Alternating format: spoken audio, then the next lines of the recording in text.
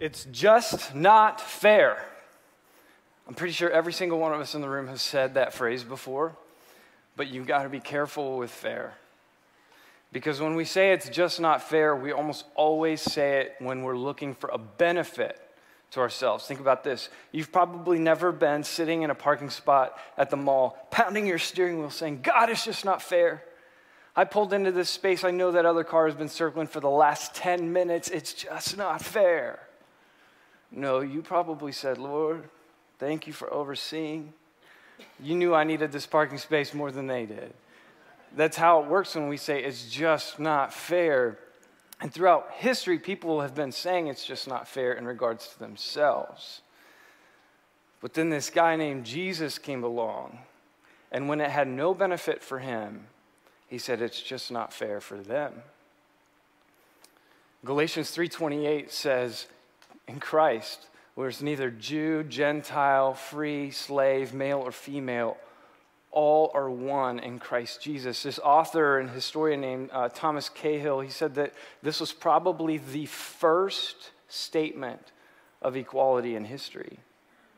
Jesus standing up for the people who had been marginalized. Think about human rights and think about human dignity and the Declaration of Independence, these self-evident truths of our inalienable rights, that no person should be deprived of them. And just think about what other movement invited people, regardless of age, race, gender, to participate together. Welcome to our third week of the Know Jesus series, and really this is a thought experiment where we place ourselves in these words, you don't know what you've got until it's gone. Sometimes I like to play this game with my wife, just appreciate me when you think about how hard life would be without me. It doesn't really work very well. But it's this thought experiment where we place ourselves in history and we say, what would our world be like right now if Jesus had never existed? H.G. Wells has these amazing words to say about Jesus. He says, I am a historian. I am not a believer. But I must confess as a historian that this penniless preacher from Nazareth is irrevocably the very center of history. He says, Jesus Christ is easily the most dominant figure. So Jesus was, without a doubt, a champion of human dignity and probably the most successful at championing human dignity at that. Jesus and his teachings and his followers have changed the way that we see race, that we see children, and that we see women. In Rome, the girl child was killed because of the investment that it would take to nourish her and the return that they feared they wouldn't get out of labor. It was said that from Rodney Stark that for every 1.4 million boys, there was only 1 million girls because they were usually drowned for being weak. In the Greco-Roman world, education was reserved only for male children of elite families, but then this odd community of Christ followers started educating boys and girls.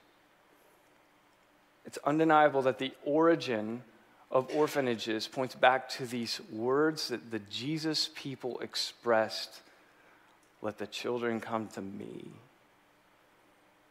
Mary Magdalene and other women occupy the very center stage of the Gospels. In fact, Mary was the first one who had received the revelation that Jesus would be resurrected. And then Jesus' mother was the very first one to discover the plan for which God was unfolding for his way to saving humanity. Would the progress of human dignity, this is the question that comes up all the time, would the progress of human dignity have happened without Jesus? That's really an impossible question. It may or it may not have, but what we do know without a doubt is that it happened when it happened because of Jesus. So how did this Jesus guy, without any wealth, power, or this eloquent education, how did he set more pens in motion? There are more works of art about him. There are more discussions around him than any modern or ancient influencer. And I think Some of those answers are in the Gospel of Luke. So whether you've got an analog, turn the page kind of Bible, or a digital Bible, or if you just want to read along with me up here on the screen, we're going to go to Luke 19. It starts this way. Jesus entered Jericho and was passing through. A man was there by the name of Zacchaeus. He was a chief tax collector and was wealthy. He wanted to see who Jesus was, but because he was short, he could not see over the crowd.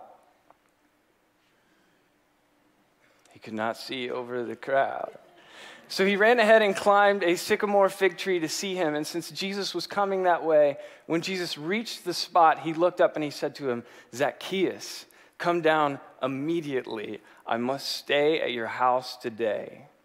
So he came down at once. All the people saw this and began to mutter, he has gone to be the guest of a sinner.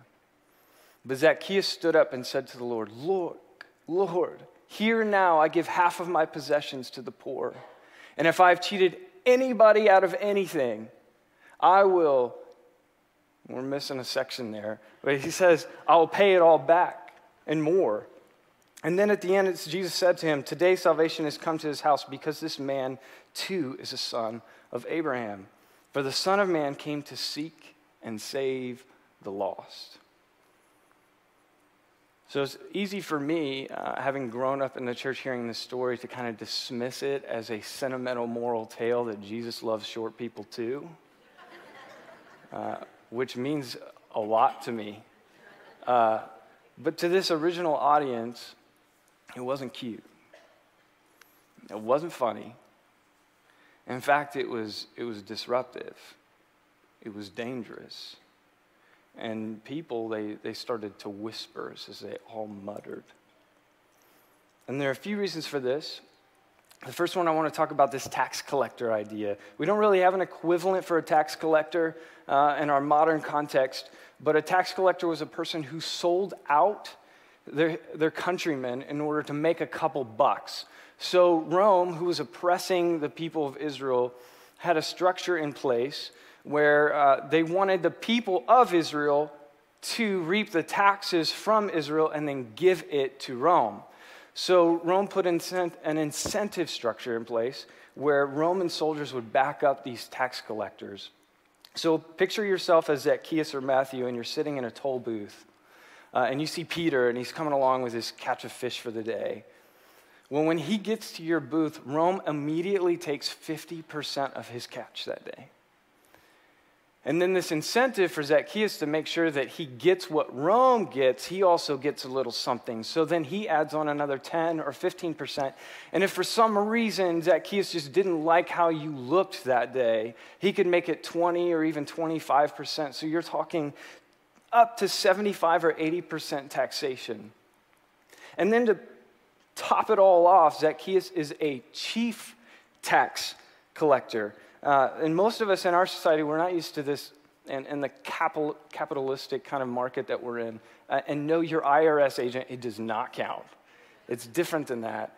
It's this abuse of power and this holding down people underneath using incentives and tax. What the story is trying to get at is it wants us to exercise this thought experiment of who is deplorable in our society. Who is someone that you would find it really difficult to show God's love to? This story is inviting us to think about people who we can't imagine deserve God's love. So maybe a better way to get into this story and picture Zacchaeus would be, how would you feel if Jesus came onto the scene today and you knew that he was going to have dinner with a pedophile tonight? How would you feel if you knew that Jesus tomorrow was going to have lunch with a white nationalist who marched at Charlottesville?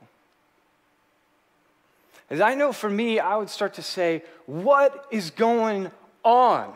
What happened to good versus evil? Jesus, are you on the good guy's side or are you on the bad guy's side? Because I'm just left here totally confused. That's what was happening. Because Scripture tells us that all of the people, not just some, but all of the people began to mutter, he is going to be the guest of the sinner. The other reason why this was so provocative is because meals in ancient history meant a little more than they do to us. Meals were boundary markers. Yes, they brought people together, but they also kept people out. It would be like the pre-civil rights movement, and you would see a sign on the front of a restaurant that said, no blacks. Or if you're in the UK, you would see signs that said, no Irish, no dogs. They were boundary markers. Now, we don't segregate formally anymore based on race, but if we're being honest, you tend and I tend to mostly eat with people that look like me, talk like me, think like me, have a similar socioeconomic background. Some of us haven't even eaten with a person of a different ethnicity in months. And this time, it mattered just as much who was on your guest list as who was off of your guest list. One theologian said that Jesus actually got himself killed because of the people that he ate with. See, for Jesus, he used the table as a way to welcome people in, not to keep people out. Jesus had a mission and he had a methodology. Both are announced in this Gospel of Luke. The first one we just read in Luke 19:10, that Jesus, he came as the Son of Man, which is the significance of the Son of Man language, is it's kind of like saying this Superman. It's pointing back to the very beginning of creation, Adam, the archetype human, and it's saying here's the new standard of humanity. Here's the one who's come to fix everything. So the one who's come to fix everything He's come to seek and save the lost. Now, this is an explanation of what Jesus came to do, but it's not an explanation of how he came to do it. And for that, we're going to look in Luke chapter 7. The story begins with a group of very religious people that are criticizing Jesus' cousin. So Jesus responds to these religious people, and he says, For John the Baptist came neither eating bread nor drinking wine, and you say that he had demons. So Jesus starts to talk about this John the Baptist and just how significant he was. And he's basically saying, hey, he was a guy that's above reproach, that he wasn't gratifying himself the way that everybody else does to make his appetite drive how he lives. And then he goes on to say, John is really the greatest man ever born of a woman. To which you and I go, oh, duh, everyone's born of a woman. Jesus' audience was no different there. So what Jesus is doing in this moment is he is adding human dignity. He's saying, hey, I'm going to fight this battle for my cousin John the Baptist, but I'm also going to fight this other battle over here. Because I know that these religious leaders who I'm talking to, this captive audience, why would they ever think that a man would be better than the very gender that he needs in order to be born? So then Jesus continues to fight the battle for John the Baptist, and he says all these really great things about John. And then Jesus, he uses his title again in verse 34. The Son of Man came eating and drinking, and you say, here is a glutton and a drunkard, a friend of tax collectors and sinners. So he's talking about himself again with the Son of Man title. He says, John, he did none of those things, and you called him a demon. And then when I go and do them, you accuse me of being a drunkard and a glutton. It's kind of like Jesus is saying, what gives, y'all? No matter what I do, you're not happy. And then Jesus, he goes on and he says this really piercing line. He says, but wisdom is proved right by all of her children. That's a cool line. Because Jesus is saying, watch how the fruit of my life is going to show you that you've been wasting your breath criticizing the most meaningful life that has ever been lived. Can you imagine like your big brother picking on you? You're like 10 years old and you just say, yo, but wisdom will be proved by the fruit of my life. He'd be like, what? He probably also wouldn't know what to do with it, and you should just say, roasted, dude, and you move on. Jesus is so punk rock in that way. So I want to go back to the Son of Man title. It says, so the Son of Man came to seek and save the lost. Jesus is announcing his mission. And in Luke 7:34, Jesus is announcing his method. The Son of Man came eating and drinking. Can you imagine a conversation with Jesus, and you're like, hey, so you're getting ready to start your 3-year ministry. This is going to be kind of a big deal, huh? And he's like, yeah, I'm going to seek and save the lost. All right, that sounds cool. I don't really know what that means, but it sounds big. How are you going to do it? I'm going to smash some carbs, dude. And the point that I'm trying to make here is that Jesus had this really ordinary but radical approach to his method. Now, I don't believe that Jesus was a drunk or a glutton, but I do believe that he must have lived his life in such a way that it was an easy target for some people. Actually, a New Testament scholar named Robert Chair said, Jesus is either going to a meal, he's at a meal, or he's coming from a meal. That's my boy right there. In fact, right after Zacchaeus' story, Jesus is at a party with a guest list that includes a prostitute. I just love how Jesus, he wasn't using meals as this boundary marker. He was using meals as a way to invite people in. And it's not the exception of Jesus' life, eating and drinking. It's actually the rule of his life. Just in the Gospel of Luke alone, there are 54 accounts of Jesus having meals with people. You go to the Gospel of Matthew, and there are 90 references of Jesus eating and drinking. And the point is this, that Jesus, he changed the world one meal at a time. One meal at a time. Jesus is saying, I've got a mission, and I'm going to reach people. But the way I'm going to do it, it's not a billboard, it's not a bullhorn, it's not an Instagram ad campaign. The way that I'm going to do it is I'm going to break boundaries that everyone else has placed in this world around societal norms, and I'm going to do that by breaking bread. And I think what he understood are these two statements.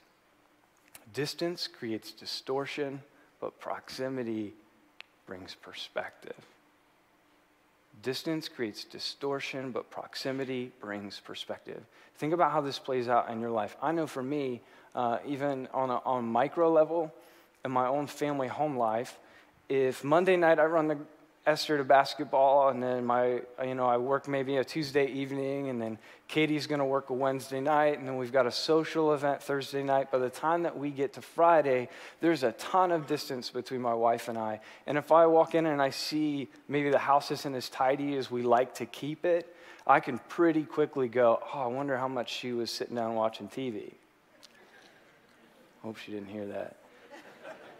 But if I would have had the proximity to her that week, and I could have seen our daughter Isla maybe spill a gallon of milk on the kitchen floor, and that took 20 minutes, the time that she had set aside to try and tidy up a little bit, and then I would have awakened this compassion. See, Jesus knew that we have distorted views of each other from a distance. Isn't that what's happening in our society right now politically? But if we could get a little proximity with somebody who thinks differently than we do, oh man, maybe we would awaken some compassion with that proximity. So you're like, yeah, that makes sense. And then we start to think about, okay, so if Jesus had this way of breaking boundaries by breaking bread, then I guess that means that I should do the same thing. And we start to imagine our lives and just how busy they are, and we all have these different excuses for why we can't pull it off. But the reason why is because we confuse hospitality with entertainment. We've come up with excuses for why we can't do this, like, I live in a dorm, I've got roommates, my apartment is a mess, maybe I don't know how to cook, I'm not an extrovert, I don't like to entertain. Or maybe for me, it's like, I know I have to put my kids to bed at 8, and at 8:15 every night, I am performing an exorcism to get them to fall asleep. I need to clarify that hospitality is not the same as entertainment. And as long as you see those two things as the same, you'll never be able to unlock this thing that Jesus was doing. I know a lot of you, when you think about hospitality, what comes to mind is like this manicured Martha Stewart-esque magazine cover, and you've got all matching fine china, and a 5,000 square foot house. It's like perfectly lit and all of that. And then some of the younger crowd, you picture like this 50-foot long table with a pergola and some backyard lights draped over, and everyone looks like a Swedish model, and there's like a peekabooing tattoo, and there's just enough makeup that you're like, yeah, I'm down to earth, but I'm also a little sophisticated, and we think I can't pull that off. And you think you can't pull it off, A, because you don't have the design of Martha Stewart, or maybe you're just not a Swedish model. And so that's where we get stuck. So what I want to do is I just want to show you a compare and contrast of entertainment and hospitality. So entertainment, there's exclusion. This is about who is in and who is out. But hospitality is about inclusion. You're motivated to bring people in. It's an open table and all are welcome. Entertainment is more about performance. It's like, hey, let me show off my home, my culinary skills, the money I have to buy, whatever, like wine and a circle of friends, and it's kind of this show-off opportunity. Where hospitality is about service. It's about tangible love. Entertainment, there's usually a clear line between the host and the guest, whereas hospitality blurs that line. Just like Jesus saying, hey, Zacchaeus, I know you're loaded. We're going to go to your house. We're going to clean out your cupboards. All my buddies are going to come over. So Jesus becomes a host while at the same time that he's a guest. Entertainment tends to be something that you schedule weeks in advance. It's an event on a calendar, which there's nothing wrong with planning or any of that. But hospitality is more a way of a life. It's a rhythm. It's just part of what you do and who you are. It's spontaneous because it's just that open door. Entertainment is reciprocity, which means I'll have you over and then you're going to have me over. You know, we have that line like, oh yeah, I picked up lunch today, but I know you're going to get it next week. Whereas hospitality is just this act of generosity. It's just giving and expecting nothing in return. Entertainment, on that note, is a marker of stratification. So it's about leveraging who you're going to invite next, that you increase your popularity one party at a time. Whereas hospitality, the way that Jesus used hospitality, is he aimed it often side by side and then sometimes downwards. He said, let me bring you up to my level. I love how the New Testament, the writers, Paul the Apostle, and all these letters talk about hospitality. They don't describe it as Jesus, the Son of Man, eating and drinking, but it's the same idea. Hospitality comes from the Latin word hospice, which means that you turn strangers into friends. That's where we get the word hospital, the marker of the Good Samaritan who turned a stranger into a friend. Hebrews 13:2 says these awesome words that go like this. Don't forget to show hospitality to strangers. For by so doing, some people have shown hospitality to angels without even knowing it. Now, maybe the writer of Hebrews meant that literally, and they said, hey, when you host someone that you didn't know, or you don't know very well, maybe in fact they're an angel, literally. Or maybe the writer of Hebrews was trying to show us that you doing the most ordinary thing can be the most supernatural thing that you can do. That you could take a person who is not famous to you, and you can just see how special they really, really are. So, in getting ready to hawk this weekend, my wife and I are having some conversation. We just moved into a house We lived in my parents' basement for 2 years while we were building a house. Speaking of hospitality, that's just ridiculous. And they've been so generous to us, and now here we are, we're turning this corner where we're back into having our own space. And I'm really inclined to kind of hold that back. Say, no, we've worked so hard to get here, we just need to, this is our spot. So we're having this conversation about, sometimes as a person who teaches Scripture, you find yourself caught in between where you are and where you want to be. And it could be hypocritical for me to say, look, every night I have my door wide open and it's like a soup kitchen in my house. But Katie and I, we're sitting there and we're talking about, okay, so if there's 3 meals a day, 7 days a week, there's 21 opportunities for us to seek and save the lost with eating and drinking. And then we start, of course, drifting into but we have friends over all the time. And that's true, and that's awesome, and it's a blast, and it is good. But how often are we having people over who don't look like us, who don't think like us, who maybe don't have the same economic background? And with a little introspection, we both thought to ourselves, yeah, we got to do this more. So maybe it's not 1 of 21. Maybe you have to think about having 2 weeks of your time. And so you're thinking, okay, I can squeeze 1 strategic meal into 42 meals over the next 2 weeks. Just 1. Or I can just grab a quick brunch with somebody or a breakfast just before work. Someone who I wouldn't normally dine with.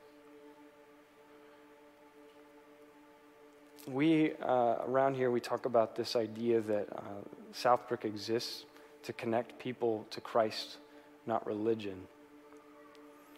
And one of the ways that I internalize what it means to be connected to Christ is it comes down to these 3 things that I see in the Gospels: that you are with Jesus, that you become like Jesus, and then you do what Jesus did. That's how I think about what it means to connect people to Christ, and sometimes to connect myself to Christ. Be with, become like, and then do what he did. So Jesus, he had this way with people. Sometimes I like to imagine what it would be like to sit at a table with him. Would there be jokes? Would there be this tenderness? Would it be patient? Would it probably be a little awkward sometimes? And he embraced the messiness of it all. He embraced the messiness of you, and he embraced the messiness of me. And so every time that the church comes together and we gather around this communion, the bread and the wine, for me, it's a reminder that the creator of the universe, he saved a seat for me. And now I get to be a person that's saving seats for others. What I want us to do in this moment, the band is going to play this song about how he is here for you, that he is mending the broken 1 meal at a time.